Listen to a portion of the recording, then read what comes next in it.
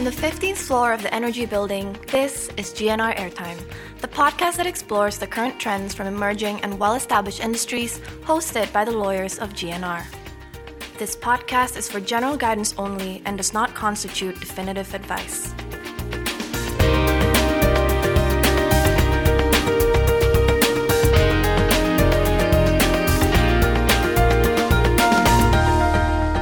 Hello everyone and welcome back to GNR Airtime. My name is Bagus Jackson and for this week's episode we are going to dive even deeper into the draft of the Omnibus Law. So as you may remember from the last week's episode where we introduced the draft bill, despite of how bulky and wide the scope of the draft, we felt like there are certain items, there are certain sections of the draft that we need to dive deeper into. And we're going to start all of those discussion with this episode where we dive into the employment section. Why employment, how relevant it is, what are the changes, how are those changes going to affect the employers or the investors or even the employees. So many questions, and I believe it would be best if this discussion is accompanied by our resident experts on employment. So let's welcome again Dion Alfadia and Kevin Johnson. Hi everyone. Halo Hai Bang Gus. Bagus. Hi. Thank you so much again for being here. So excited to have the two of you back here because the last time the three of us was here, we were talking about also employment, but it was in relation to COVID pandemic. So let's just start now. I know there's a lot to cover. But Kevin, what are the main topics that are being discussed in the draft bill? Okay, sure Bang. Well, I think I'll just explain in brief. Sure, I'll follow you. So there are at least 6 points under the employment law that are amended under the current draft bill. Right, okay, 6 points. Let's go. First is in relation to the utilization of foreign workers. So in order to employ foreign worker under the draft bill, employer must have a ratification of a foreign worker utilization plan or RPTKA. It's a bit of a different to the current regulation that require a written permit instead.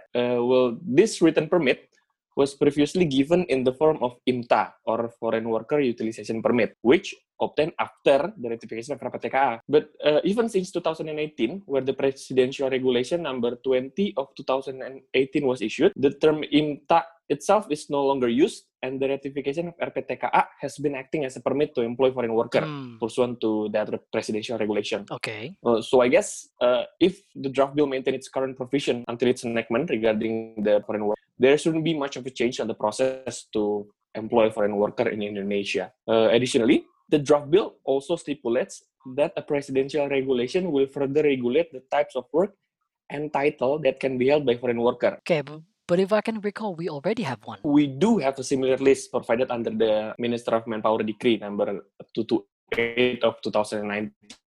This is actually setting up a position that can be held by foreign workers. So I think we'll see whether the presidential regulation is mentioned under this draft bill will provide a similar list, considering this MOM decree is relatively new. It was issued on 2019. So that's the first point. The second point is regarding a definite period of employee or contract employee, or PKWT for short. Two of the main changes regarding the PKWT is the period of PKWT and the type of work that can be conducted by a PKWT employee or contract employee. In short, draft bill no longer restricts the period of a PKWT agreement and the types of work that can be conducted by a contract employee. Interesting. What's the rationale? The reasoning behind this quote-unquote leniency pursuant to the academic script of the draft bill is actually to offer more flexibility to both the employee and employers to enter into a PKWT contract. Okay, so many questions, but we're moving on for now. The third point is regarding outsourcing. Outsourcing or an assignment of certain activities to another company or outsourcing company, such as a security service or catering, etc. The current regulation is pretty restrictive in terms of a type of activities that can be outsourced. But on the other hand, if we're looking at the draft bill, the provisions regarding outsourcing is almost erased completely from the employment law. It seems that the regulator are of the view that an outsourcing is rather a business-to-business relationship, while employment law should only discuss over the relationship between an employee and employers. So there's a bit of a hierarchy there.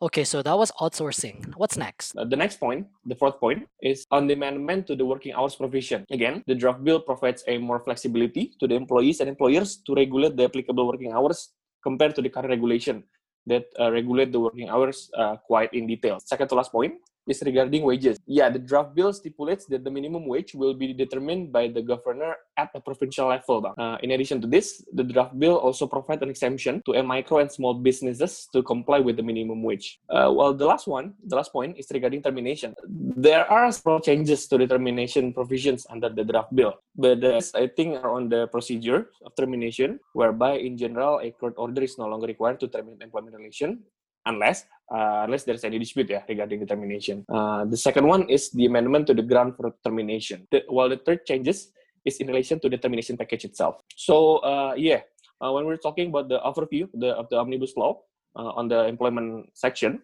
those I believe are the 6 changes to the employment law, being the provisions regarding foreign worker, contract employee, outsourcing, working hours, wages, and also termination, Bang. So yeah, that's I guess it. All right, thank you so much, Kevin. See, I did not lie when I said earlier in this episode that our guest for this week is an expert on employment. So, yes, okay, the 6 points. But just before we try to talk about the rationale behind these points, I just want to link back to our previous episode where we said that there has been a pushback from the various stakeholders with regard to the finalization and ultimately the issuance of this draft bill. Is it really the case, Kevin? What can you share about that point? Yeah. Well, yeah, it's quite interesting, to discuss this. I think each amendment to the employment law under this draft bill has a bit of a controversy around there, and I myself actually have read and heard in the news regarding the pushbacks from the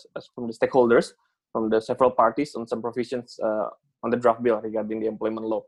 So, pursuant to my reading, the controversies include the first in relation to the provisions on wages. Okay, wages. So, as I've mentioned previously, the draft bill stipulates that the minimum wage will only be determined at the provincial level, right? Mm-hmm. While under the current employment regime, under the current employment regulation, the minimum wage can be regulated on a small scale, not only on a provincial scale, but on a smaller scale, i.e. a regency or a city scale.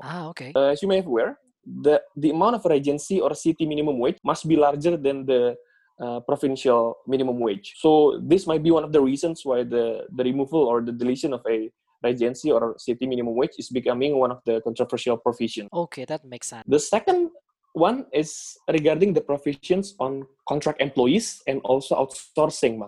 As I've also mentioned earlier, the draft bill provides more flexibility, right, to the utilization of contract employees and outsourcing employees, because the draft bill is no longer limits the types of work that can be conducted by contract employee or through outsourcing arrangement. So in addition, not only that, it also removes the maximum period of a contract employee, which previously set at 2 years, which can be extended by 1 year and can be renewed by another 2 years. So previously, the period of a contract employee is a 2 + 1 + 2 years. But now the draft bill is silent on the maximum period of a PKWT or of a contract employee. So they leave it to the employees and employers to agree on the period. So some parties are actually concerned that this flexibility given by the draft bill will cause an exploitation of a contract employee or outsourcing arrangement. That's regarding the contract employees and outsourcing. But the other points that I heard is quite controversial is regarding a termination, especially on the reduction of a termination package and the removal of compensation of rights payment as part of the termination package. So previously there are 3 packages that we can receive upon our termination, which are the pesangon, uang penghargaan masa kerja, and also compensation of rights. So the third payment is being removed by the draft bill. Okay. Again, those are the 3 provisions that I heard and read to be the quite controversial provisions. But of course, this is still a draft, and we can still expect some changes or adjustment to these provisions, Bang. All right, thank you so much, Kevin. So, Dion, do you think the new provision under the draft bill of the employment matters has addressed the various concerns from investors or employers regarding any of the current employment issues? Because we know there are some. And based on your experience, how far do you think employment issues will affect the decision of the investors to establish their business in Indonesia? Yeah. Thanks, Bagus. I think we've heard it more than once that Indonesian labor law is very labor friendly, and I think one of the primary reasons for this omnibus law is actually to convert that perspective, although it's not expressly said so by the government. But yeah, the sixth point that Kevin mentioned, yeah, for example, the definite period employment, outsourcing, foreign workers, and termination. Those are the issues usually brought up by investors in their decisions in investing in Indonesia, or in our practice in mergers and acquisitions. So yes, the draft bill has addressed those issues. There is a tendency, there is a view from the communities that these issues will be made more employer friendly, rightly or wrongly. But we will not go into too much detail on that front. But actually, what we have in mind now is that this omnibus law is not enough for us to form a view. What we see is it is trying to address those specific issues, but then there will still need to be implementing regulations to regulate these things in more detail. Yeah, I agree. I think this will apply to essentially everything that's been amended under the draft bill, because now I believe various implementing regulations will be required to address the new changes. So, what are the other issues, Bang, that you think will arise following the issuance of the draft bill? In this draft bill, there is no compensation of rights anymore for as a termination package element. Yes, yes, exactly on this point in particular, because we have definitely seen this as an issue in every, if not all, change of control or an acquisition where the company or the employee of a company will has the right to choose not to stay with the company following an acquisition, following a change of control, and therefore the company will be required to pay for the termination package.